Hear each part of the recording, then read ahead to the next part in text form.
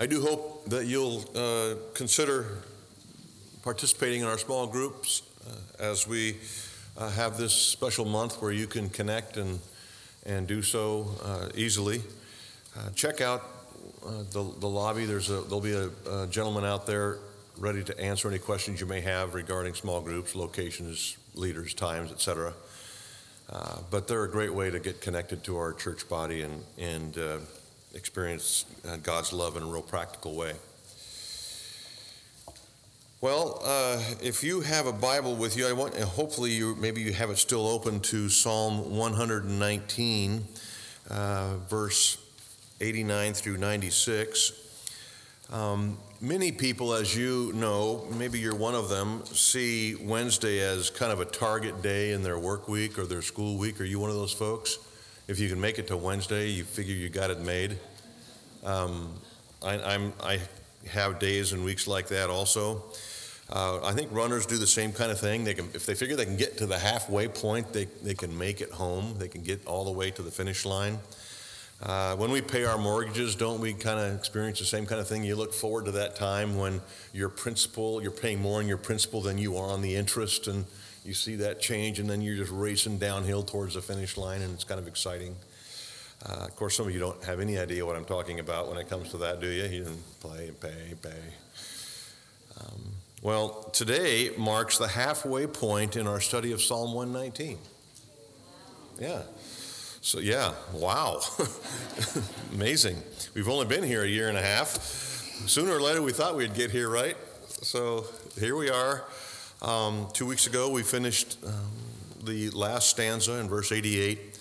And, of course, Psalm 119 has 176 verses, and half of 176 is 88. And so we are done with the first half of this psalm. And we're picking up speed, making good progress. But not only are we halfway through this amazing chapter of the Bible, which, by the way, is the longest chapter in the Bible by far, but we've made it through very difficult and emotionally heavy verses, especially in stanzas 9 through 11. I mean, some of the stuff that the author was going through was heart-wrenching. Now we get to stanza 12 today, the Lambda stanza, and in this stanza we're going to see the demonstration of God's listening. God has listened and answered all these prayers, all these cries for help that we've been reading of and personally experiencing in the last few stanzas. And I think this is a breath of fresh air to us who have struggled alongside the psalmist to navigate our own discouragement and hope that God would show up. I mean, that is a large portion of the battle, isn't it? Hoping that God will show up, that God will help in your current circumstances. I know that many of you can identify with the painful struggle that the psalmist described in the stanzas 9, 10, and 11, because you face some pretty significant struggles yourselves. You remember a few weeks ago I talked to you about the struggles that we as a church are going through personally, and I went through the list of all the names of people who attend here, and I could only find 4 people in the list of all the names of people who attend that I couldn't think of something that they weren't going through. All the rest of us have troubles and trials and difficulties and dark times and hardships. Now, the Lambda stanza begins the second half of this great chapter, and it's full of encouraging, helpful, and practical things. So if you find yourself in the dark time, a difficult circumstance, guess what? We have answers coming at us from God in this particular stanza. And, by the way, throughout the rest of the chapter. So, can anybody guess what this stanza is about? Take a wild guess what you might think this stanza is about. If you say, well, it's probably about the Word of God, that proves you've been here for a few weeks, right? Because every stanza in this chapter is about the Word of God. In fact, if you look closely, you'll discover that every verse is about the Word of God in this amazing chapter. Well, this particular stanza the Lambda stanza helps us see the importance and value of the eternal nature of God's Word. If someone were to say to you, the eternal Word of God is really important, you'd say, yeah, sure, okay, I'm a Christian, I'll believe that. But this chapter explains why it's important. Why is it important to you, Christian friend, that the Word of God is eternal in nature? Well, my goal by the end of this day is to show you the practical value of knowing that fact and applying it daily. Okay? So I want you to walk with me through this stanza. As I normally do, I'm going to cover the entire stanza today, verses 89 through 96. And then in the weeks to come, I'll go back and I'll pick up some highlights from the stanza that I think are particularly valuable to people in this congregation. The first point, I have three today, and the first point comes from verses 89 through 91, and is this: God's eternal word.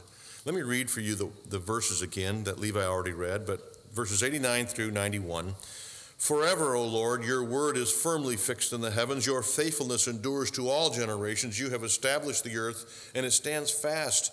By your appointment they stand this day, for all things are your servants. God's eternal word. Martin Luther wrote this: the Bible is alive. It speaks to me. It has feet. It runs after me. It has hands. It lays hold of me. The Bible is not antique or modern. It's eternal. Do you feel that way about the Scriptures? It chases you down. One way or another, it will find you, and it will deal with you at whatever place you're at. That's what Luther was saying.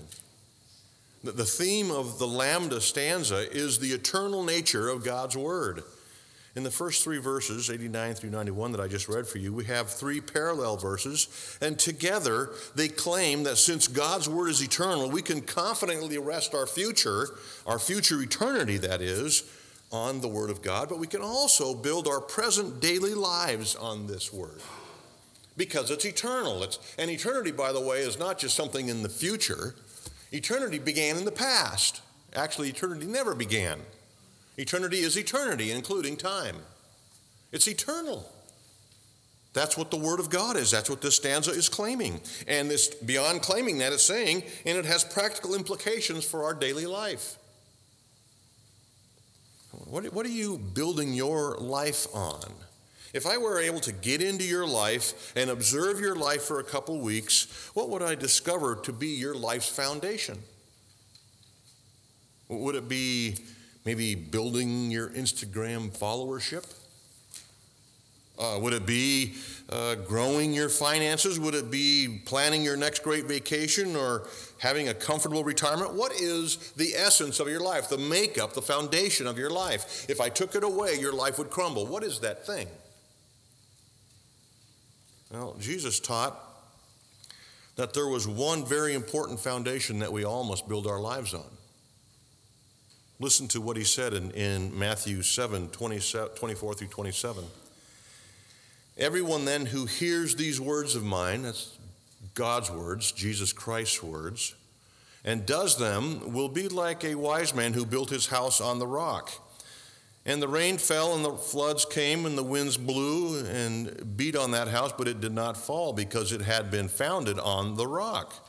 And everyone who hears these words of mine and does not do them will be like a foolish man who built his house on sand. The rain fell and the floods came and the winds blew and beat against that house and it fell, and great was the fall of it.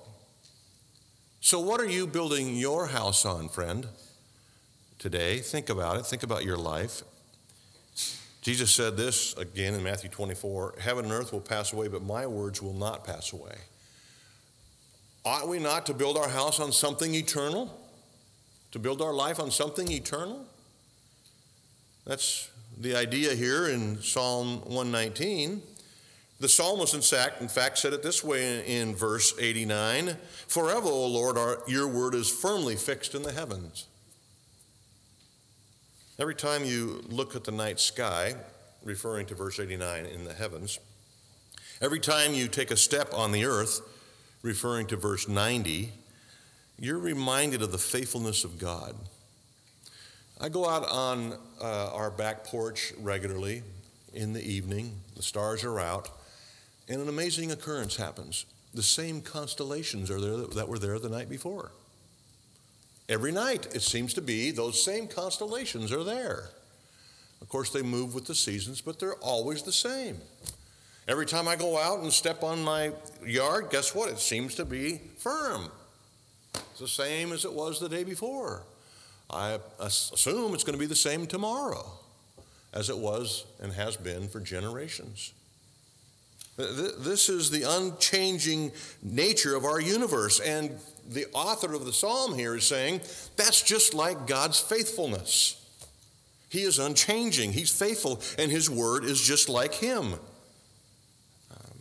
We're certain that the sun will come up tomorrow. In the same way, God's covenant with us is sure. We're certain that we will have air to breathe in an hour if we remain alive, and our salvation is the same. It is secure. His faithfulness endures from generation to generation. Charles Bridges, the great 18th century pastor and theologian, said this: the universe is a parable of grace. Think about that. The universe speaks about God's grace. It's a parable, a story about God's grace. In other words, at every single point, the universe reminds us of God's faithfulness. Looking out at the same stars, walking on the same solid ground. God is faithful. God is eternal, and his word is just like him. This is really important stuff. Psalm 89:2.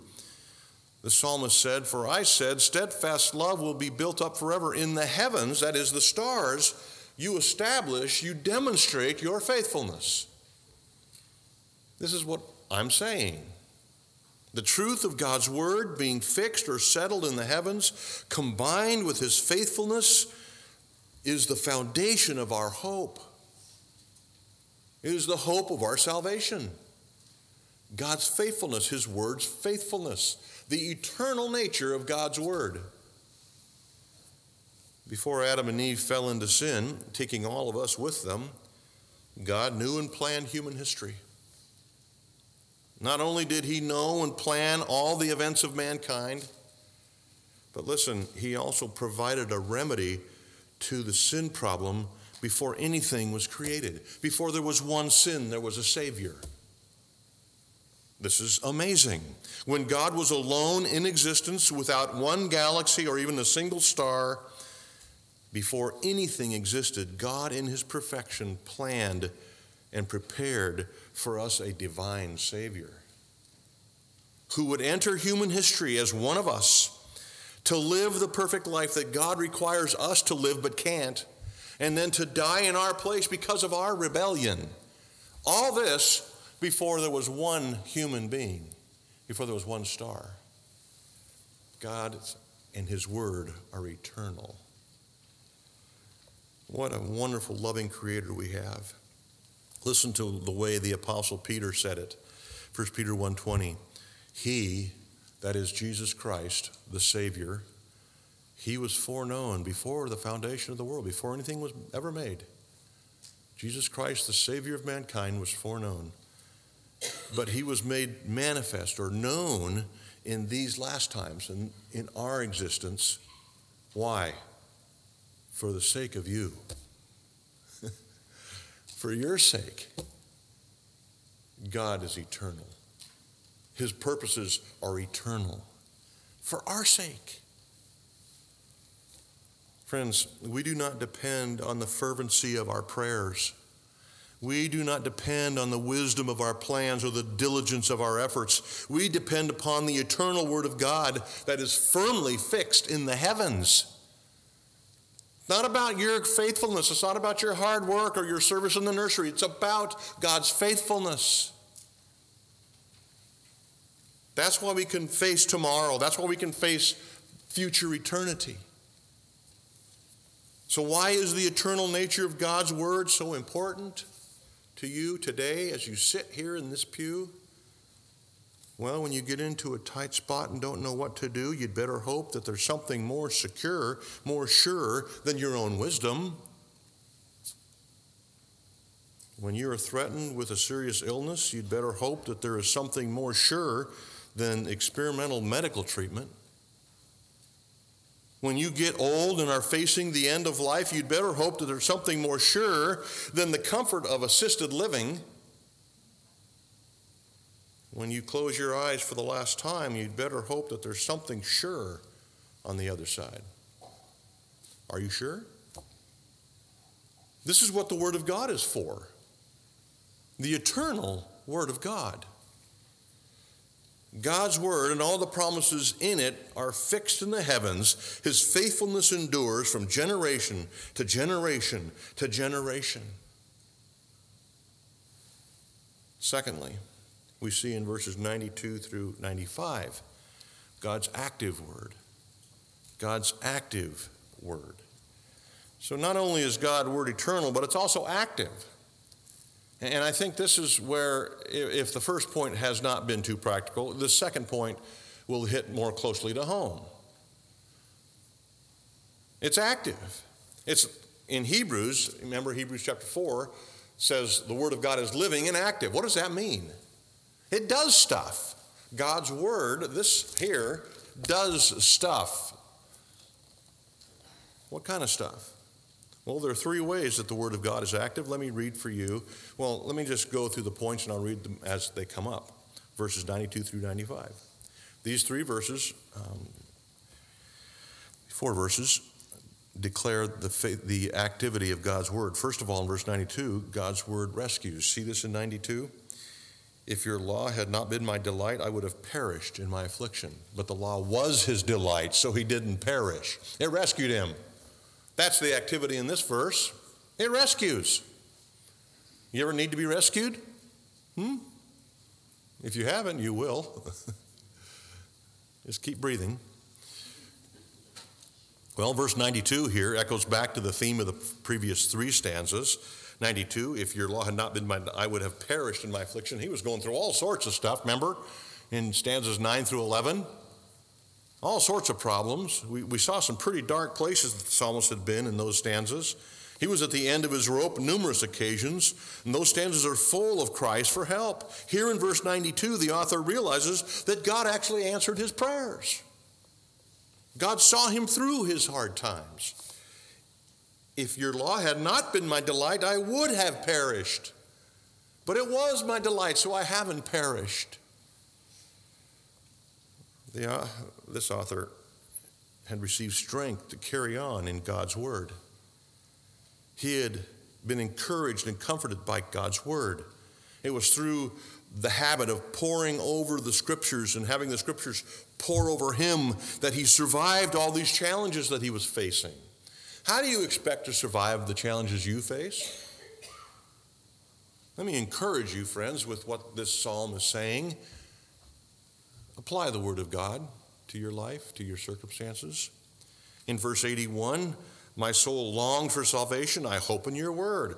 In verse 83, for I have become like a wineskin. He was worn out, completely useless, yet I have not forgotten your word. Verse 87, they have almost made an end of me, but I have not forsaken your word. Verse 88, in your steadfast love, give me life. He was pleading for help. And we discover here in this verse that God answered his prayer. The Word saw him through his discouragement, his darkness. The Word brought him back from despair. The Word gave him God's perspective on his circumstances. Isn't that what we need? Is God's view of our circumstances? When we get into dark places, we can barely see a step ahead of us. But God, in his perfection and omniscience, meaning all-knowingness, can see everything on every side. He has perfect vision. The Word of God gives us that vision. This is what God's doing in my life. Even though it feels like I'm in a dark, hopeless place right now, the Word of God says there is hope. Take one more step. That's what we're seeing here in this text. The Word of God reminded this author that God's sovereign and perfect and loving plan was real. So what do you do when your circumstances turn negative? when you find yourself in a dark place? What do? When times are tough, what do most Christians do? Well, we run to God, right? Isn't that what we do as Christians? Yes, we hope and pray that God will do something to relieve our pain. We pray hard. We get our small group to pray hard. If it's serious enough, we get as many people we know to pray hard. That God will do something, that will show up.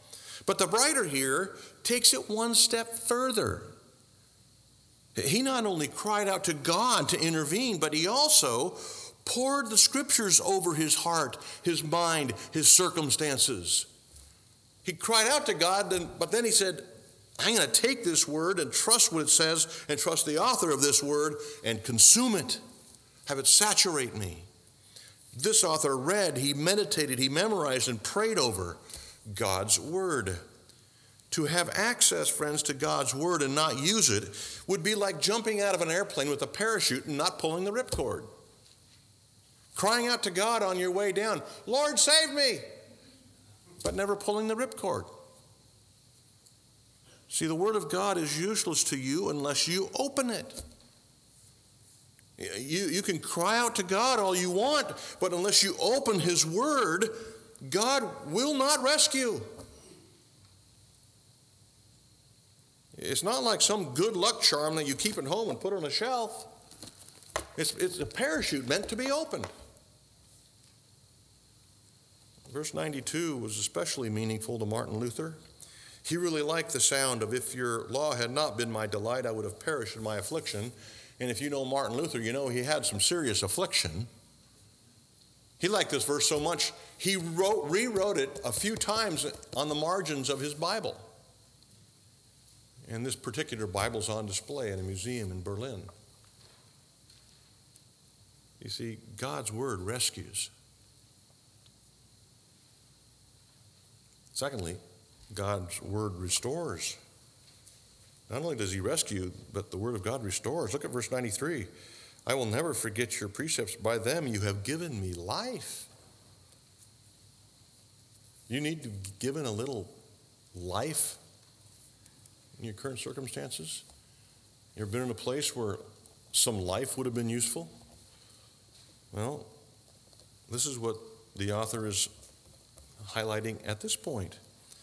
The experience of this writer is all over the previous 88 verses. We've seen him plea for help, and then rescue came through the word of God. Verse 93, of course, piggybacks on verse 92, and instead of perishing in his affliction, the word of God gave him life. Instead of being defeated by discouragement and despair, he came to life because of what he found in God's word. It brought energy to his soul because of what is contained here in the Holy Scriptures. Instead of perishing, the Word of God gave life. It restored hope and restored determination to keep on keeping on. Verse 93 is a direct answer to the prayer of verse 88. In your steadfast love, verse 88 says, give me life. I need life, God. Do you love me? Please give me life. In verse 93, here it is. You've got life. And it's in the Word. All throughout this psalm, we've read this psalmist's prayers for restoration, haven't we? Help me, save me, guide me, please. On and on it goes. We see it in verse 25, 37, verse 40, on even more places. Then in verse 50, he declared that God had come through for him. It says this is my comfort in my affliction, that your promise gives me life. And now here in this verse 93, he says it again. I get life from your word. Life. In our present stanza, the author isn't praying for restoration. He's declaring that God has done it. God's faithfulness has come through once again. How do you think God restores you, friend? Is there some, fairy tale magic wand that God restores you with? And you wake up tomorrow restored? God, please restore me, please restore me, please restore me. And it's all, how's he do it? Well, the Word of God and the God of the Word go together. God addresses your deepest needs, your deepest sorrows from His Word. It's through the Word that God restores us. It's through the Word that we're strengthened to fight on, to bear up, to get back on the horse, to think clearly. Through the Word. We must be in the Word. We must have it taught to us. We must have it preached to us. We must have it saturate us. How sad is it to go to a church hoping to hear from God, only to have your ears tickled and be told, "You're okay. Keep smiling. You can do it." Friends, if there's anything in life that we know to be true, it's what Rick said earlier. We can't do it. That's what life proves to you. Unless you are totally blind, you realize pretty quickly in life, you can't do it. We need the eternal, faithful Word of God. Next, we see here that God's Word saves. Verse 94 and 95. I am yours. Save me. I am yours. Save me, for I have sought your precepts. The wicked lie in wait to destroy me, but I consider your testimonies. These two verses clearly communicate God's saving intervention from the psalmist's enemies. He had enemies, and I think we all do, whether or not they're human or otherwise. We all have enemies we deal with. These psalmist enemies crushed him, caused grief in him, and all along the way in this psalm we've seen it, and then we've seen God save him time and again. Sometimes the salvation would take the form of actual physical salvation. He'd get him out of trouble. And other times the salvation would be something like just restoring his strength, giving him peace in the darkest time. Either way, God saved him. Life is always going to include challenges from people, from circumstances, things that we might call antagonistic, things that are opposed to God, things that are opposed to God's people. Sometimes that's other humans, other times it's circumstances. That's part of being a Christian, is facing challenges. Life teaches us that we need God and we need His Word if we're going to survive. That's what we're learning here in Psalm 119. I'm convinced that God is constantly and actively saving us from danger in many different ways, most of the time imperceptible ways. You know, the annoyance of getting stopped at a red light when you're in a hurry?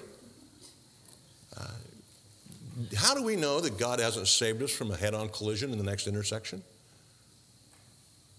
Maybe He has. I'm certain He has, in my case. I think we all have had those experiences, haven't we?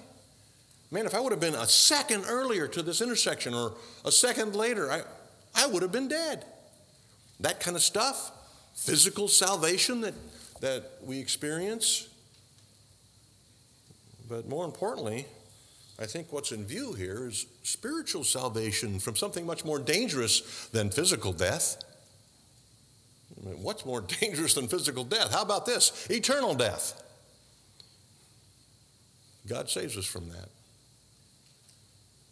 Paul reminded Timothy in 1 Timothy 3:15 that our salvation comes to us on the vehicle of Scripture.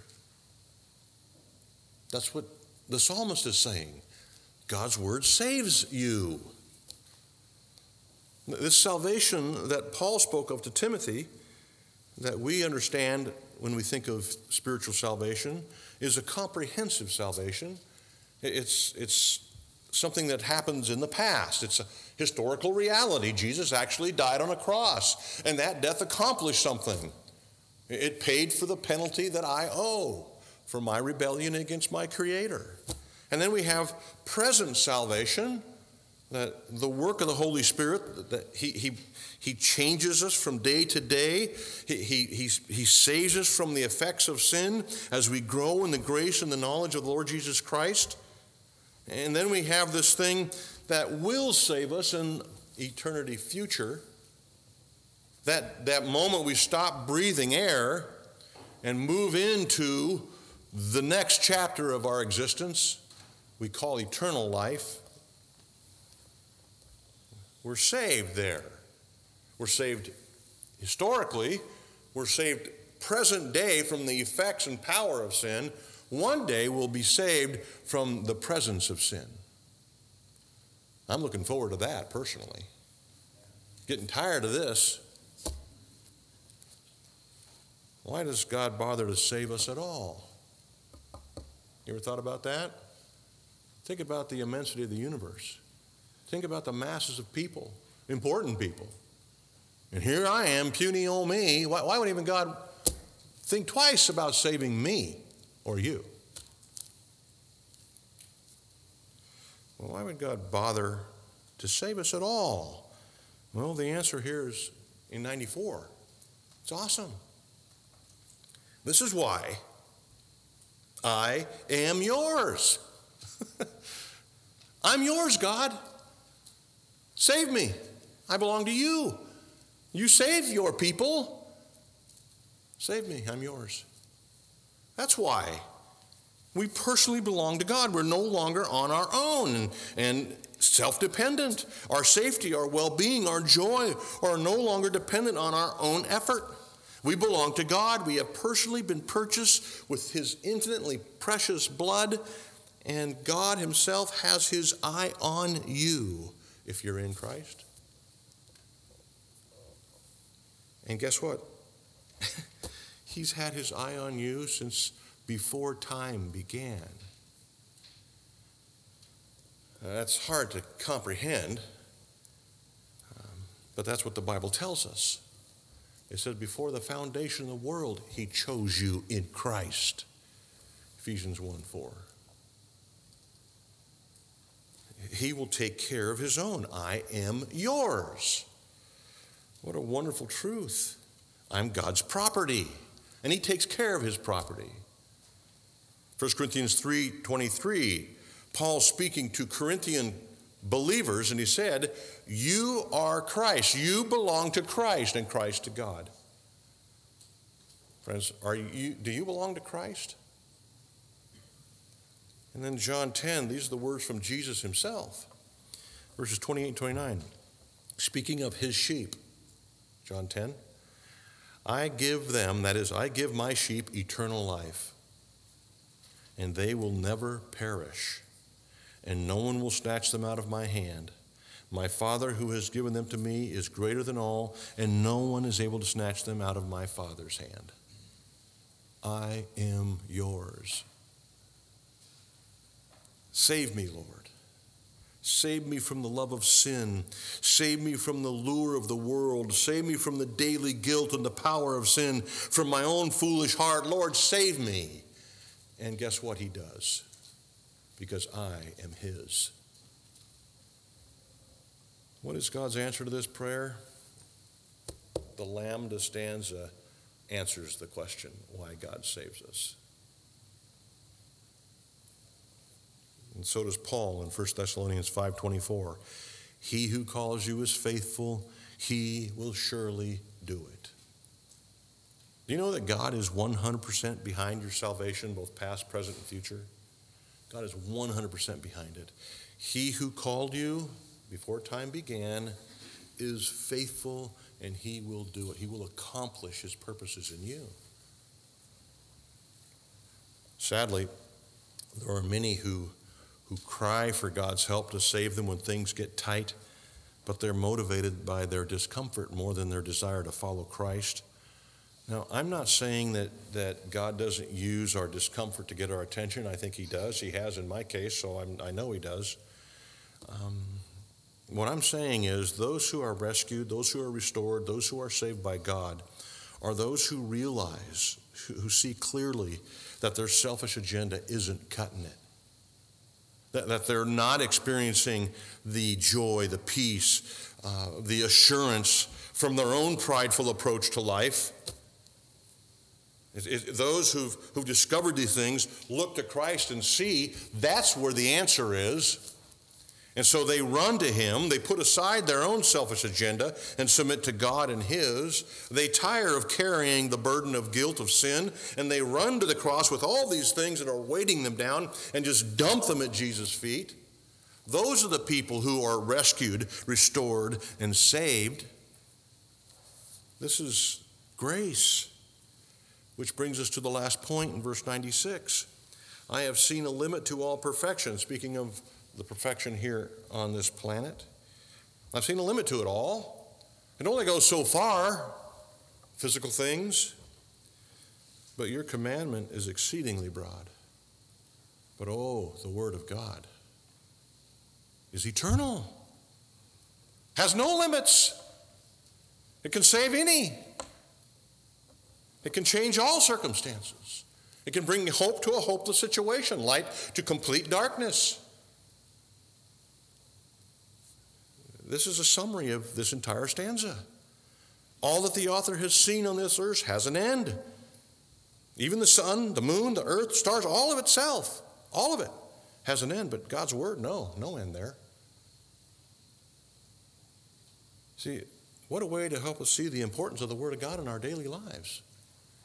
Whatever it is that's working you up, that's concerning you, there's an end to it. This too will pass. But God's word, no, there's no end. No. Everything else is passing away, but the word of God is eternal.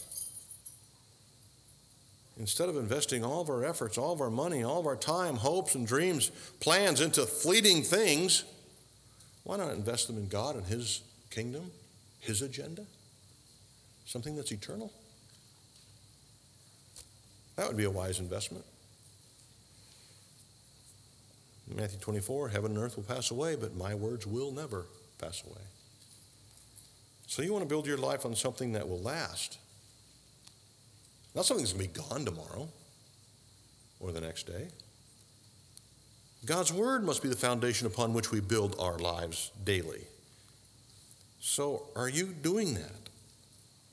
Are you building your life on what is sure and eternal? God and His word? Friends, God is faithful. He doesn't disappoint. He always sees us through. That's the lesson of this stanza.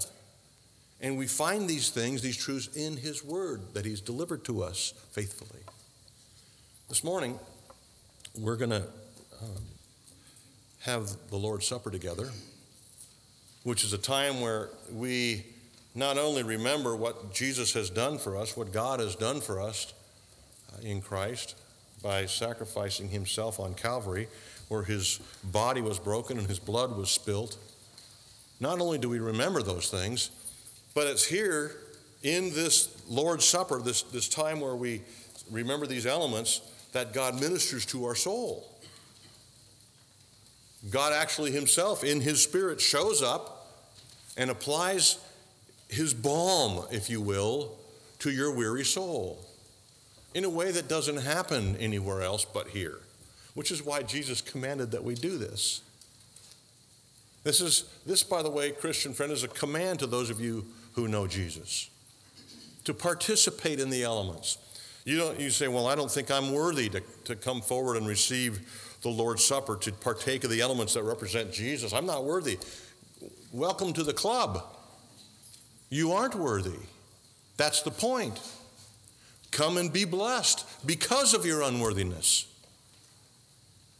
Come and be obedient, and through your obedience be blessed. But this table is reserved for those who claim Christ, not for those who want some magic elixir. This isn't a magic elixir. This is an obedience that we follow through with. This is Jesus meeting us here in His Spirit. And so, if you know Jesus, if you have turned your back on your own agenda and are following Christ and believing Him in His Word, then I encourage you to come forward, no matter what your spiritual condition, and receive this blessing promised to you from Christ Himself. I'm going to pray and ask God's blessing over our time at the table, and then we're going to ask you to come forward, and we're going to serve you personally.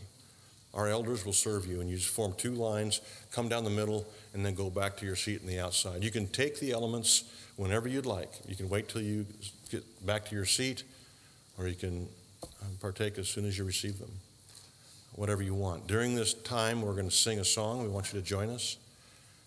But let me pray, and then I'll read the words of institution from 1 Corinthians, and then you can make your way forward.